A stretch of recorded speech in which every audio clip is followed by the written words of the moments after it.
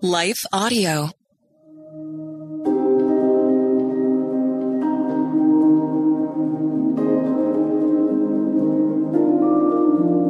Hello. Thank you for listening to Your Daily Bible Verse, the podcast that examines one verse each day to learn more about God and His will for our lives. I'm your host, Grace Fox, and I'm inviting you to visit my website to learn more about my books and speaking ministry. You'll find me at gracefox.com. If you sign up for my weekly devotional blog and monthly update, you'll receive a free gift from me to you. Again, that's gracefox.com. And now, after this short word from our sponsor, we'll dive into today's Bible verse, Zephaniah 3:17.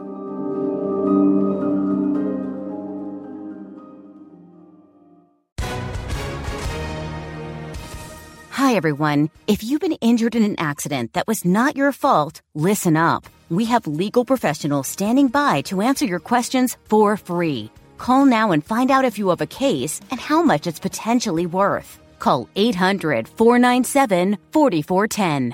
I'm here with spokesman John Wolf. So, John, tell everyone listening who should call right now. Well, Maria, first off, thank you for having me here. It's always nice to answer the listeners' questions. Now, as far as who should call in, anyone who's been injured in an accident and think you deserve compensation, give us a call right now. 800-497-4410. You'll find out if you have a case and how much it's potentially worth. Thanks, John. You heard it, folks. Take advantage of this opportunity and call now. 800-497-4410. Advertisement sponsored by Legal Help Center. May not be available in all states.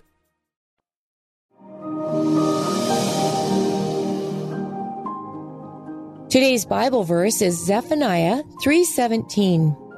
The Lord your God is in your midst, a mighty one who will save. He will rejoice over you with gladness. He will quiet you by his love. He will exult over you with loud singing. 3 weeks after my youngest daughter delivered her first child, I had the privilege of staying with her for several days while her husband had to be out of town. We worked out a wonderful system where I rose early to get ready for the day while she fed the baby. Then she'd pass the baby to me and go back to bed for more rest until the next feeding. I loved it. I loved every minute holding my precious newborn granddaughter. I cradled her, calmed her, prayed over her, and sang songs like Jesus Loves Me over her. My love for my granddaughter ran deep that week, and it still does, but it doesn't compare to the depth of God's love for you and me. Today's verse describes it so beautifully. Let's look at it phrase by phrase to understand it best, but first, let's look at the context in which it was written. Zephaniah 3:17 was written to reassure Israel of God's covenant of love. They had rebelled against him, and he had pronounced judgment on them, but he would not utterly destroy them because he cared so deeply for them. In mercy, he would restore them to relationship with himself, again, like he'd done so many times before. So now let's do that deep dive into each phrase to see what we can learn about God's love for his people then and now. First, the Lord your God is in your midst. These words contain so much encouragement that we could stop right here and feel like our souls have been fed. The Lord is Almighty God, creator of the universe and sustainer of life. He is the self-existent one, dependent on no one. He is not some foreign entity out there, an impersonal God too busy to stoop and hear his children's cries. He is a personal God, the Lord your God.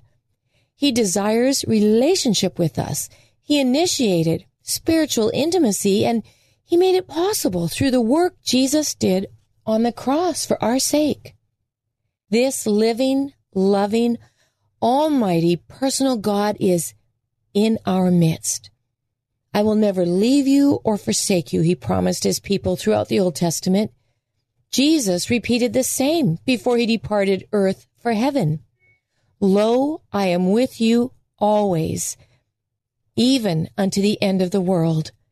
He made this promise, and then he sent the Holy Spirit to fulfill it by coming to dwell in his followers.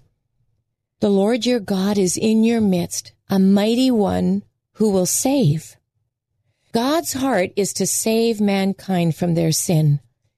Jesus came for that purpose. He came and dwelt among us and declared, "For the Son of Man came to seek and to save the lost." He also said, "For God so loved the world that he gave his only Son, that whoever believes in him should not perish but have eternal life. For God did not send his Son into the world to condemn the world, but in order that the world might be saved through him." This mighty God came to earth to save us from our sin, from shame and fear and addictions, from unforgiveness and anger and jealousy, from our own stubborn hearts, from selfishness and foolishness. He saves us because we cannot possibly save ourselves. He will rejoice over you with gladness. Sometimes we envision God as the big guy who sits in the clouds and waits for us to mess up because he's eager to punish us. That's a wrong understanding of who he is and of his heart toward us. He rejoices over us even as the angels rejoice over one sinner who repents, who turns from going his own way to following Jesus. He will quiet you by his love. Worry and fear disturb and upset us, but God's love calms us, and rightfully so. He proved his love for us when he did the hardest thing ever on the cross. A love that goes to that measure is a love we can fully trust. This God who died for us and who rejoices over us will never disappoint or betray us. He will never give up on us, and he will never allow anything to come between him and those he loves. How certain can we be of this truth? 100%. The Apostle Paul wrote, "For I am sure that neither death, nor life, nor angels, nor rulers, nor things present, nor things to come, nor powers, nor height, or depth, nor anything else in all creation will be able to separate us from the love of God in Christ Jesus our Lord." This love that runs deeper than our human minds can comprehend, calms our worries and fears when we draw near to its source. And finally, the phrase, "He will exult over you with loud singing."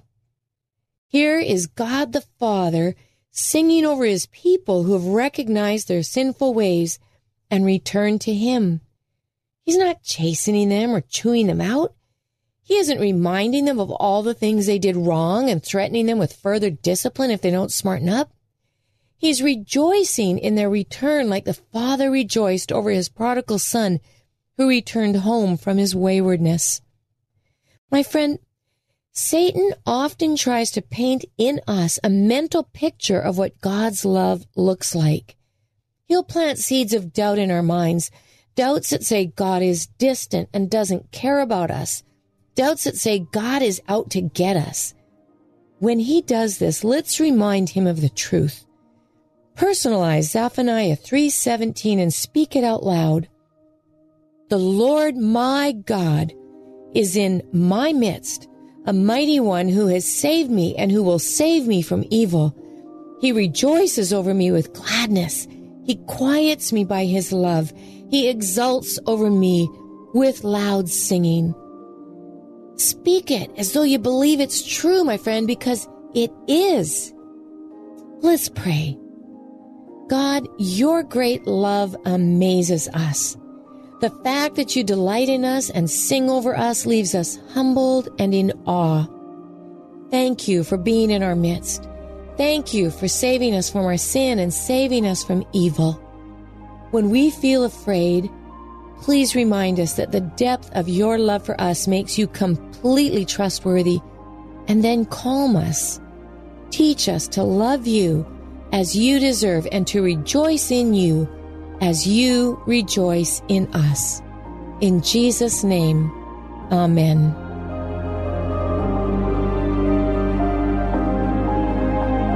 Your Daily Bible Verse is a production of Life Audio and Salem Media. If you liked what you heard today, please take a second to rate and review this podcast in your favorite podcast app so that more listeners like you can find the show. For more faith-filled, inspirational podcasts, visit us at lifeaudio.com.